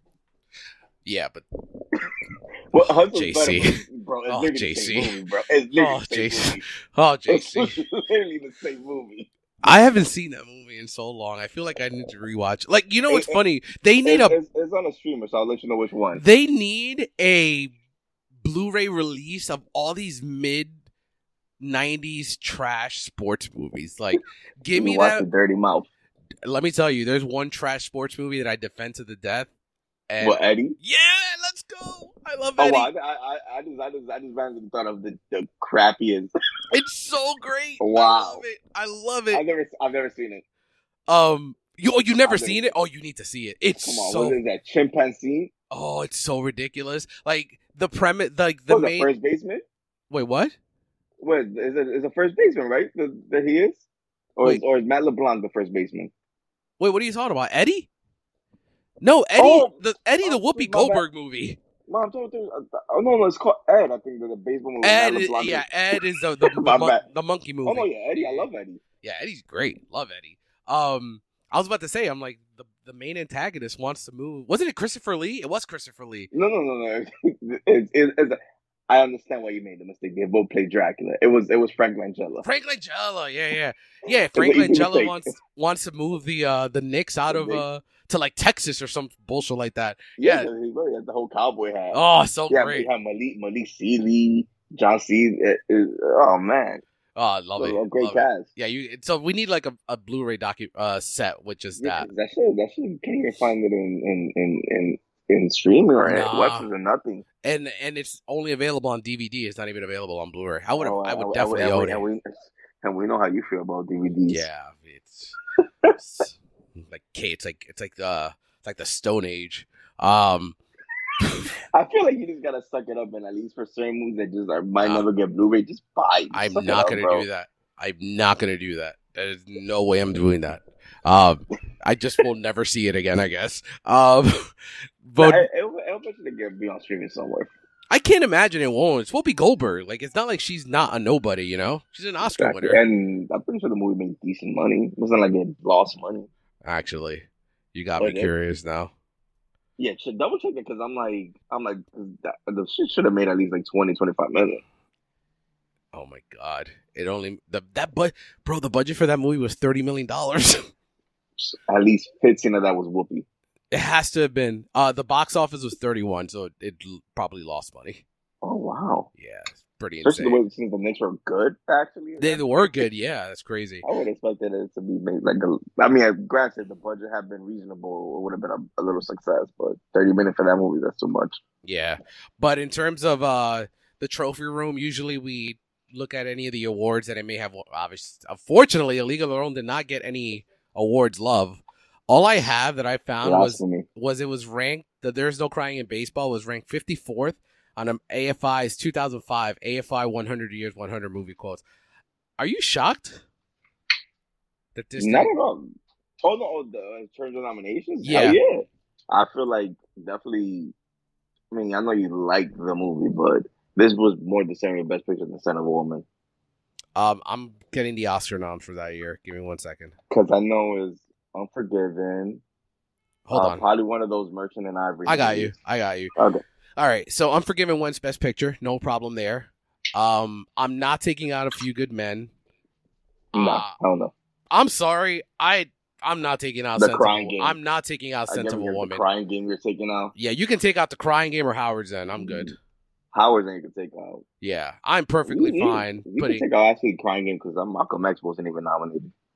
Yeah, like if we have a lineup with Unforgiven, A Few Good Men, Scent of a Woman, Malcolm X, and A League of Their Own, that's a sick fucking lineup. Because you may not like Scent of a Woman, but it's not a bad movie, I think. No. Just a little hoo-ah. Listen, man, Pacino deserved his Oscar. No, he didn't. You've admitted it to me. No. What I've admitted. So don't try to. What I've admitted is I think Denzel is better in Malcolm X. I will admit that. But if you're gonna tell me that Pacino won for a bad performance, I won't say that because I don't think. Yeah, but that performance is not even top 10 of his career. I think I could make a case for that. Well, yeah, you could make. That's a discussion. We could make a whole pod about just off the top, without even getting into it. Off the top of my head, I'd go Godfather 2, Godfather 1, Dog Day After, and this isn't in no order. Dog Day Afternoon, Heat, Scarface, Carlito's Way, The Insider, The Irishman. Yeah, Scent of a Woman's in there. I think Scent of a Woman's and Justice for All is better than this. Serpico is better than this. Yeah, okay, so you might not like the movie, but Serpico, that he was really good at Serpico. No, Serpico and Justice for All, yeah, he's still in the top 10. I think it's still in the top 10. Well, we could, take Tracy. Nah, I think he's better in this. Big boy Caprice, baby. Yeah. All day. I think we're going to have a podcast about this because this is a good conversation. It'll be fun. Yeah, I think it'll be good. We'll get some great accent work from you. Yeah. I would have to practice a lot for that. But yeah, that's a good idea for a future pod. But yeah. And if you kind of see work too, definitely the Son of a Woman definitely not makes because I'll put Angels in America over that performance too. Man, I think you're kicking it out with Angels of America because he's incredible. Angels of America, but it's not even a top 10. That's what, like, obviously in 1912 would have been happy because we all know that he should have won. By then he should have probably had like 2-3 Oscars. Yeah, should have won for the first two. So I think he should have won for first two Godfathers and Dog Day. Well, damn, I don't know if I could take it away from Jack and Cuckoo's Nest. That's so I was talking to one of my co-hosts on Chop Talk and contributor here on Real Chronicles, Jack, and we were talking about that, like, because I think I've gone on record many years ago that I don't really like Cuckoo's Nest. I appreciate Cuckoo's Nest. Yeah, we haven't talked about Cuckoo's Nest. Yeah, it's not a movie that I really can vibe with. Like, it's good. Like, I mean, in terms of, like, it's really well made. No, it's one of those where you appreciate the performance more than that. Yeah, like, I don't think I would have been perfectly fine with. I think Pacino's better in Dog Day Afternoon than Jack is in Cuckoo's Nest. Well, I mean, I would have been perfectly fine since Nicholson ended up winning 2 more Oscars. Yeah, for sure. But yeah, that's a good conversation for future reference. All right, let's get to Well, we have a good time here. Enough facts. Enough. Let's get to the Let's get to what's aged the best and what's aged the worst. All right. I tried, but this one did not have as many comical. I usually like bringing out some funny things that have aged the best and aged the worst, but this one's actually I do have more real things here than just funny things. There's one funny thing you better include because I have a counterpoint for it. All right. I hope I bring it up. If not, definitely shut me up and then tell me what I missed. So I have female directed films. I think this is one of the best female directed films of all time. She had 3 in a row. Awakenings, this, and what else? And Big. How you forget Big? Oh my God, Big. I forgot about Big. That was really 3 straight for her. Well, she should have gotten an Oscar nomination. And the fact that she never got that for Best Director for none of the 3 of them is ridiculous. Especially with Awakening, since they got the Best Picture now. I'll say this. So we've had Nomadland, we've had The Power of the Dog, and we've had The Hurt Locker.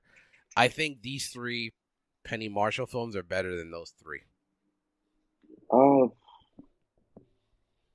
Definitely better than the last 2. The Hurt Locker is such a well-directed movie, but I would rather rewatch all 3 of those movies before those. So I'll somewhat agree with you for sure.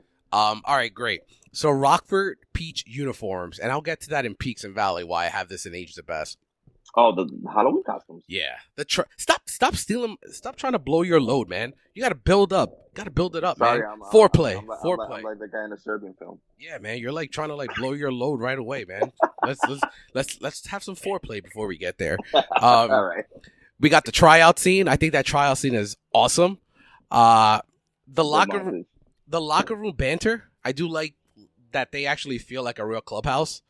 I really, really like this time the bar sequence with Madonna and Rosie O'Donnell.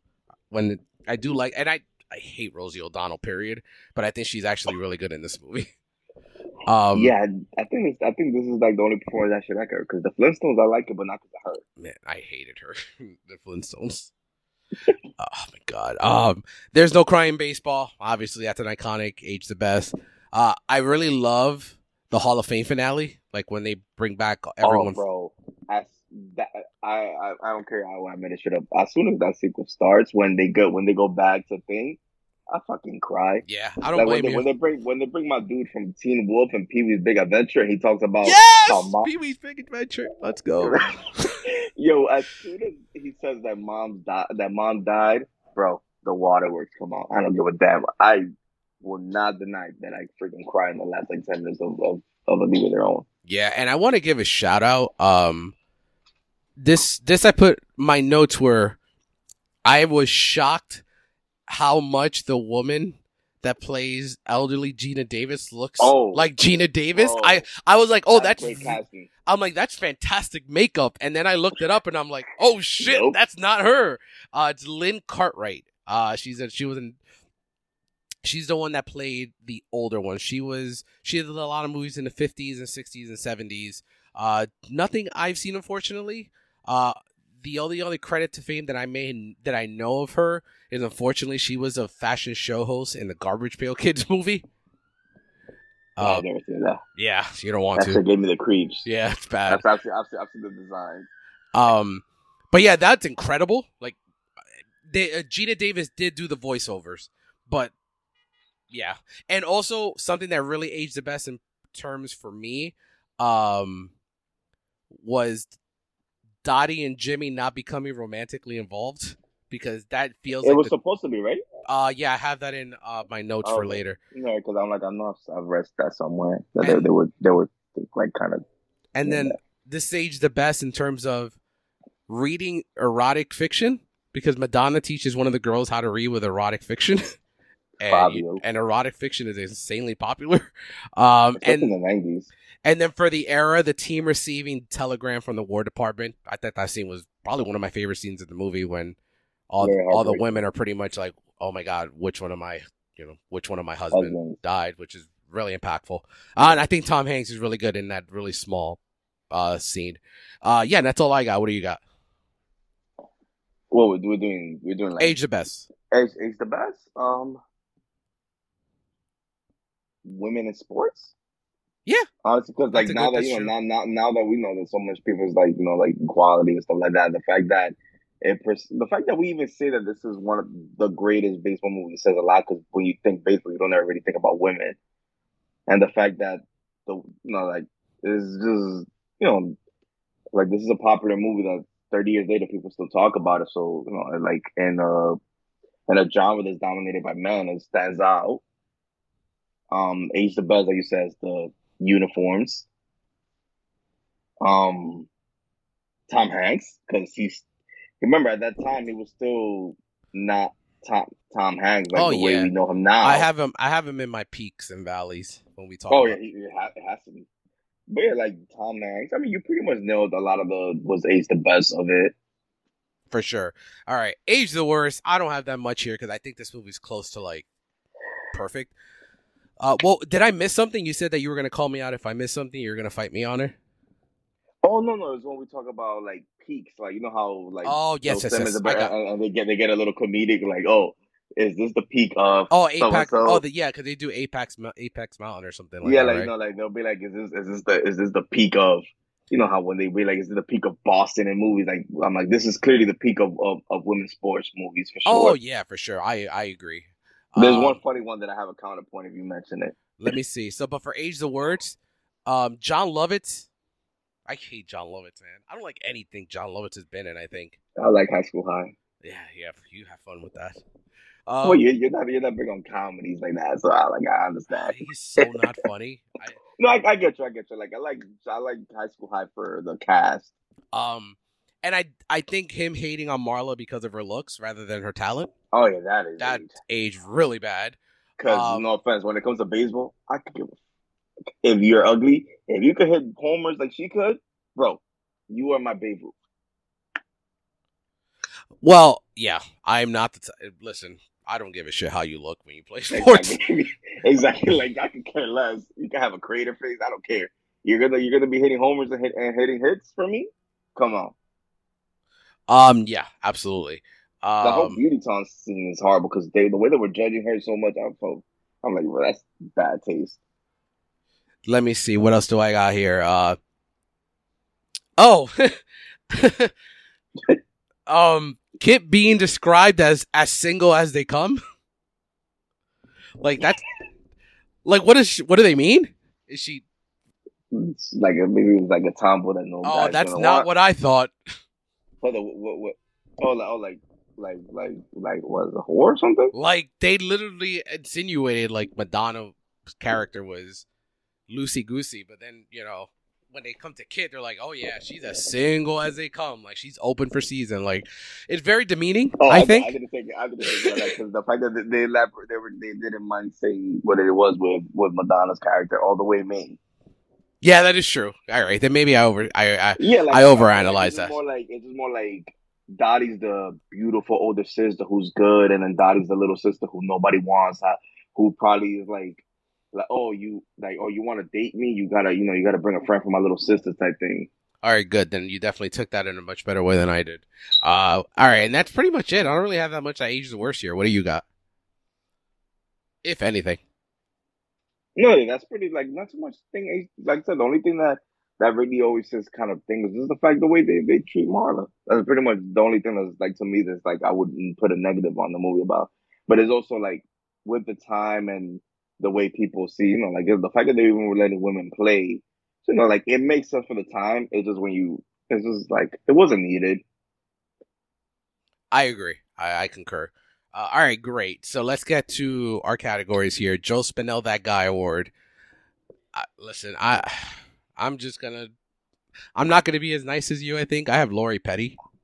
I know she was like Tank Girl or something like that, but well, Tank Girl was after this. Yeah, and I really just remember her as it's Kit. It's hard with me and you because we tend to know the we tend to know the name of so many people. So you see how That Guy Award doesn't really work for me and you because even if they're not big actors, we'll be like, oh, that's so and so's name. We just have a movie associated with them. So with Lori Petty is there's definitely I would say this was the peak of her career because she had this and Point Break back-to-back years. Yeah, I think this would be it for her. But That Guy Award. I mean, I always look at it because I always look at it as when I think of that actor, even though I've seen him in a million things, I always Yeah, think of like, I think this kid is definitely here the hormones, but I'll go with for me with the Joe Spinell Award, which this would be pretty much this is our version of that guy, but it's pretty much the guy that marries Marla. I don't know who that Like is. exactly, but I've seen him in stuff, but I'm like, oh, that's the guy that. So to me, he'll be my Joe Spinell. Okay.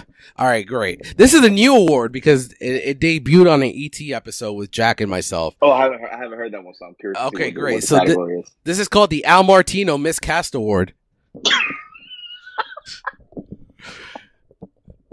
Give it to me. I mean, for anyone that's not aware, I've explained it before. Al Martino played Johnny Fontane in The Godfather, and it was supposed to. Frank Sinatra, right? Yep, and yeah, I always feel that cast. That's probably the only bad thing about The Godfather is Al Martino. They elaborate on that in the offer, right? I think so. Yeah. Okay, because that's not. Oh no, they do. Yeah, they do. You should see it. Jack is one of the biggest Godfather fans outside of me that I know. And knowing you love the movies too, you're gonna love everything we loved because he ended up giving it the mafia stuff, right? Yeah, he went 3.5 the same way I did out of 5, and pretty much because of the mafia stuff that he hated as well. Yeah, but I glimpsed a bit of his stuff. Matthew Good, my friend, God, I hope he gets an Emmy nomination, even though the show is like not certified on RT or anything like that. I really hope he gets nominated. He is so damn good in this show. All right, great. So yeah, my Al Martino, I went with Lori Petty again, but because Molly Ringwald was considered for the role, and I think she would have killed it. I think that would. I mean, she definitely looks more like Gina Davis because of the red hair. Yeah, so I thought that would have been a nice little combo. And might have given our girl a better career in the 90s than what she had. And it would have been something completely different than what she had done in the 80s. So yeah, for sure, because that was what she was trying to. That girl messed up her career so much because she turned down Ghost also. Oh damn, she would have probably been better than Demi Moore.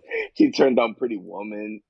I can't. She's not gonna be better than Julia. No, she wouldn't be better, but it's just how successful those movies were. Like, could you imagine if she had done the 1-2 punch of Ghost and Pretty Woman the same year? Oh yeah, forget it, bro. Forget it. Yeah, her career in the 90s, she would have definitely been able to, not kind of get rid of that teen movie star image. She'd be making all those really bad action 90s movies like The Net. I like The Net. Of course you do. You couldn't say The Peacemaker. Nah, I went with The Net because that's not how the internet works, especially in 1995. Like that, I wasn't really know how the internet works. I could definitely have seen her as the lead in Congo or something like that. Yeah, she definitely. If she had gone that 1-2 punch, and plus not the other one, she definitely would have just taken some paycheck roles. For sure. Probably would have done freaking. I'm drawing a blank, but she maybe would even done Speed. Oh yeah, that's a good one. But since you didn't know about this award, do you think of anybody? I was actually going to do John Lovett until I found out in my research that the role was written for him. Yeah, because remember he was in City Slicker, so he's one of their dudes. Shit. I don't know who I would have put. Just say my answer because I think you want to say it. You're just a nicer guy than me. Yeah, it's hard because it's like Gary Marshall was good in the role, and he's Penny's brother, so that makes sense. Then Gina, then Madonna's well casted. Rosie O'Donnell, I actually like her in the role. If she had been Rosie O'Donnell, how she is in most movies, I would have liked her in the part. And then both, shit. Yeah, I guess I'll go with your Lori Petty. Let's go. See, I told you. I'm not being mean. It's hard because everybody's so well casted in this movie. Yeah, I mean, with our next two categories, I think we're going to share it. I don't even think it's close. Detlef Schrempf's 6th Man of the Film Award, Best Supporting Player. That's Tom Hanks. I mean, Tom Hanks is not a lead here, so definitely Tom Hanks. I would have definitely, when we were talking Oscar nominations, that would have been like Best Actress, Best Supporting Actor, Best Screenplay, Best Picture, Best Director, Best Original Song, because Madonna had a song, right? Yeah, this used to be my playground. This is a banger. Yeah. And if I really want to throw 6th Man of the Film for some of the girls on the team, I definitely would do Rosie O'Donnell and Madonna. I love them both in there. They're good duo. Yeah, Tom Hanks since he's never the lead. And then Becky O'Shea, Icebox MVP of the Film Award. Gina Davis. Yeah, it's not even close. Not even. Like Penny Marshall might have a chance because it's pretty much was her brainchild. That's the only person that I would be like. She's fucking incredible in this movie. I love everything she does in this movie. She's so damn good. Yeah, this is definitely my favorite Gina Davis performance for sure. Is this or Thelma and Louise? Yeah, she's great in both, but I think I'm going with this. What'd she win the Oscar for again? I forgot. For fucking Accidental Tours. That movie sucks. And that shit was nominated for fucking Best Picture and all that bunch of stuff. It was because it's Lawrence Kasdan. He was a big, remember, in the 80s, they loved him, you know, Big Chill and all this stuff. I mean, I'm glad she has an Oscar. I'm just, you know, it's sure. just... It's like, it's the Sandra Bullock stuff where Sandra Bullock, like, I don't think she was worthy of a nomination for The Blind Side, but I do think that she was deserving of her nomination for Gravity. I haven't seen The Blind Side in 10 years. Yeah, I only saw it once when it came out. This is freaking, it's a Lifetime movie with a big budget. Seriously. All right, great. So let's finish off with Peaks and Valley here. All right. I do agree this is the peak for women in sports movies. I think women in baseball, women in sports. Is this the peak for baseball movies? I say yes, and you do too, right? I think. Well, I mean, if we're talking about quality, I would say peak quality. It could be either this or Moneyball because Moneyball, I love Moneyball, and actually got nominated for Best Picture. Yeah, you know what? Then maybe this and Moneyball are the two best baseball movies. Yeah, like there's an argument, and then there's arguments for people that just feel like The Sandlot because it's just the timeless classic, and it just captured that spirit of like what everybody. It doesn't matter what your nationality is or whatever you were born in. Playing baseball with your friends is a rite of passage for a guy. Yeah, so I think there's a golden four. So I think we have The Sandlot, not in any order, but Sandlot, League of Their Own, Moneyball, and Field of Dreams. Yeah. And Bull Durham if you want to go 5. Well, we know I'm more of a Bull than Field of Dreams, but I know that when it comes to like legacy Field of Dreams, I mean, come on, it wasn't like last year or 2 years ago they did the Field of Dreams game. Last year. Last year. Like, so it's like that just tells you the popularity of the film. Yeah, I agree. So for this movie, they're making a new show. That shows you the popularity that people didn't feel like. Okay, you stepped on my goddamn facts again. My bad, bro. Sorry. Hey, you know I'm a big fan of this movie. Like you were getting this. I mean, come on. Who would rather have done this with than me? I know myself. I bet. I'm gonna shut you up on one of these facts that you may not even know. I bet you. I'm gonna get you at least on one of them. But no. Is this the peak for Penny Marshall? I think after this, yeah, right. I think this is the last really great movie she made, right? Yeah, because, I mean, I like Renaissance Man, but it's not good. I mean, I feel like her peak would probably, like, in terms of popularity, is definitely maybe this. Because Big is popular, but it's more just Tom Hanks. Like, this movie is, people have an all-around love for more things than just the one performance. But I feel like her peak would probably, in terms of power, is probably Awakening, because her movie got the Best Picture nomination, and they gave her the juice to be able to make League of Their Own. Because, like, as you mentioned earlier, it was based on a documentary. Like, if she hadn't had the success of a big box office hit as Big and then a Best Picture nominee and Awakening, she probably would have not been able to make this movie. Because remember, before those hits, she was just known as which one was she Laverne or she was Shirley? I never seen the show, but I know she was. I don't remember. I know Jenny's a big fan. She's gonna be mad at us. Yeah, Jenny's a huge fan. But like, remember, like she was just known as that and as being Gary Marshall's little sister. So like that 3 things, like that gave her the juice to be able to say, "Oh, I want to do it to get her own." Yeah, I concur. And then we kind of mentioned Lori Petty before that. This is pretty much her peak, unless you're a big Tank Girl fan. Yeah, like for the cult fan, it'll be Tank. But like in terms of, because Tank Girl wasn't a hit, so like in terms of box office hit, is the 1-2 punch of this. Oh, I forgot she was Free Willy. That she had a good ass 3-year stretch. She was 91, Point Break 92, this, and then 93, Free Willy. Oh, yeah. She was the worker at the aquarium, right? Yeah, they're like a pretty good 1-3 years. Yeah, I guess you're right. Yeah, that's true. But like, this is probably her meatiest role because Point Break is pretty much the love interest. Yeah, for sure. And then Valley, I have Tom Hanks, obviously. Rockford Peaches Halloween costumes. Madonna. Yep. Softball. Just a sport. Madonna's acting career. Yes. This is definitely the peak of it. Oh, I actually think Valley because I think she still had a great career after, like, music-wise. Oh, no, yeah. But acting. Oh, no, acting is this. I don't like Evita and all that shit. She won the Golden Globe for Evita. Yeah. There's No Crying in Baseball. and as single as they come on your Tinder profile. Alrighty. And then here we go. I'm gonna finish up with some fun facts. Oh, you forgot one thing. About peak. I thought you were gonna do it. Wait, what? I forgot. I think you were gonna say this is the peak of long penises. Oh, you're right. Oh no, because I have a counter for you. Well, yeah, you're gonna say Austin Powers. Yeah, I thought you were gonna say peak, and then so yeah, it'll be this and Austin Powers.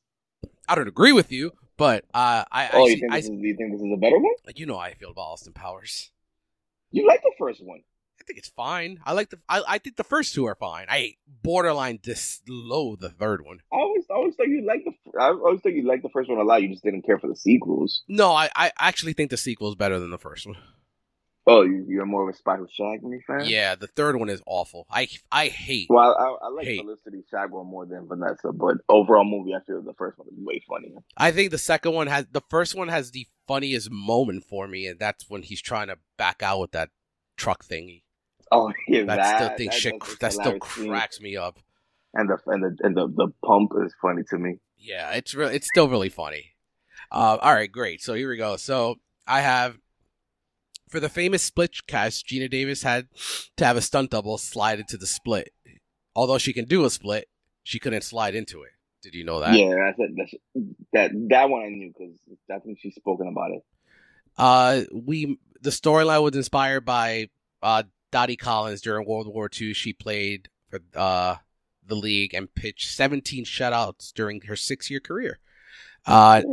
Not even Tom Hanks knew when he was going to be done, quote unquote, peeing. Penny Marshall was in the stall with a hose and made the noise, and when she stopped, he stopped peeing. That I didn't know. Yeah, I like that one. Actress auditioning for the film had to prove they could play baseball. All the actresses cast in the film, apart from Geena Davis, did their own baseball stunts. None of the performers wanted stunt doubles.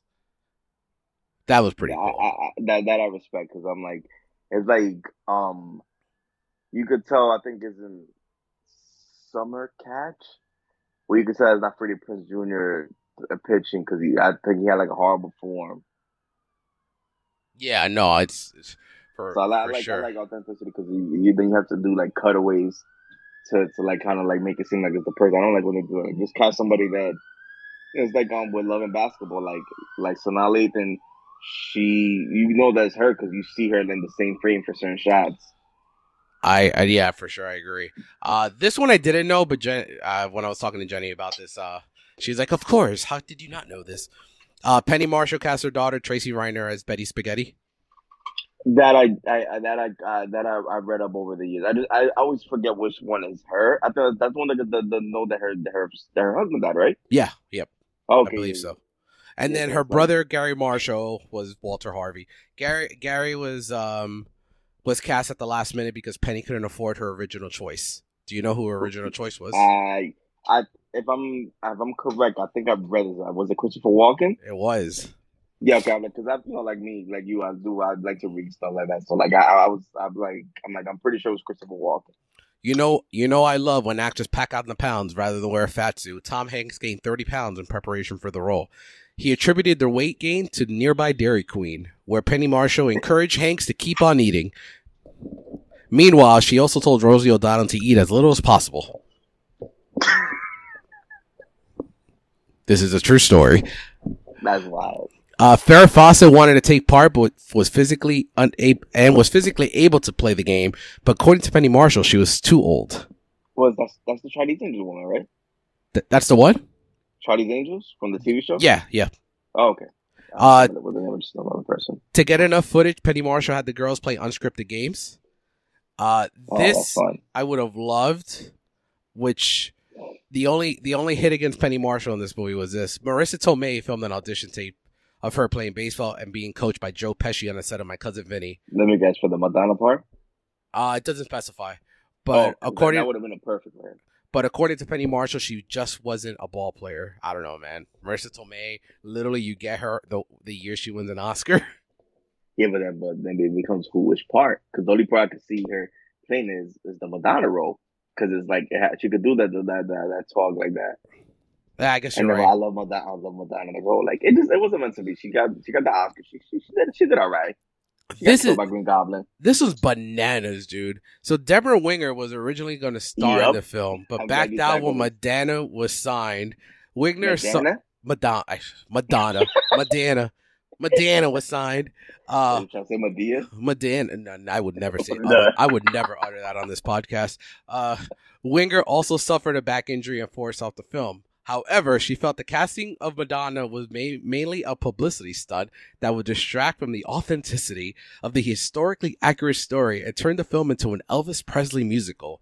She stood by her assertion years later, saying, "Look at how Madonna's acting career turned out."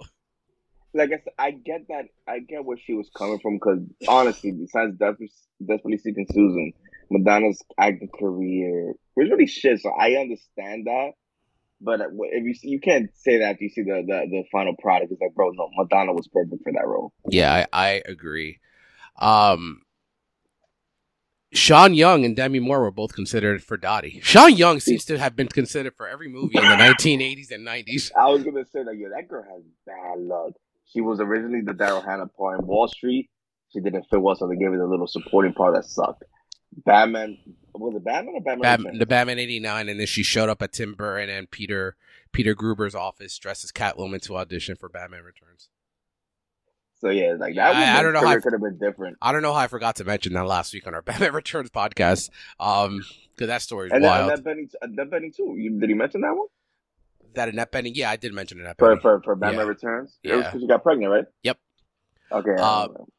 The original cut of the movie was 4.5 hours long. I even think this movie is a little too long. If there is an issue, this movie is maybe like 150, 145, cut about it's like 20 minutes out. Right? Something yeah, like 212, I think.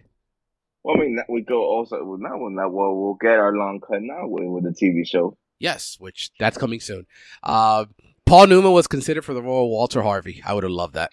Oh, hell yeah. Especially, well, I don't know if you've seen him, but I love him in the Hudsucker Proxy. I have not seen that. Oh, you're a fan of screwball comedies, so I think you'll fuck with Hudsucker a lot. But pretty much he's playing that. It's like a person who's somewhat of a good guy, but also not. So it's like I could see him when he wanted to shut down the league, and when Gary Marshall shows the like little dark sides of how he doesn't believe in the league. Paul Newman would have been perfect for those scenes, just based on what he did in Hudsucker. Agreed. And then Ali Sheedy was considered for the role of Dottie. I feel like every woman seemed to be considered for the role of Dottie. I mean, remember this is such a huge part. Remember, women are so important.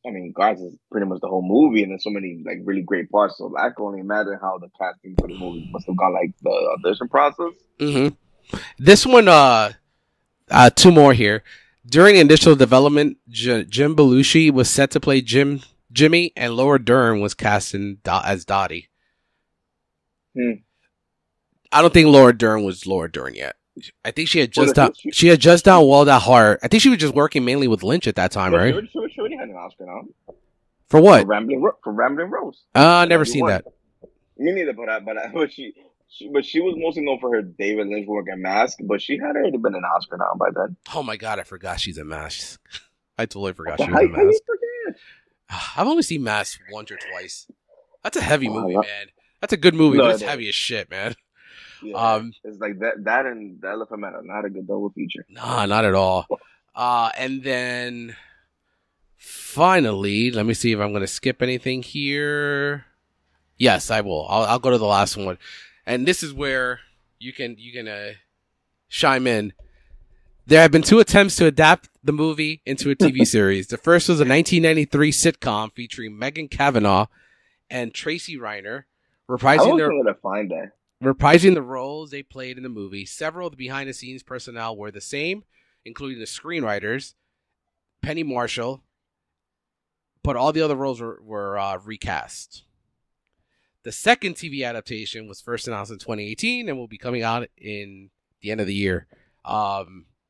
Created for Amazon, written by Will Graham and Abby Jacobson, who also stars in the series.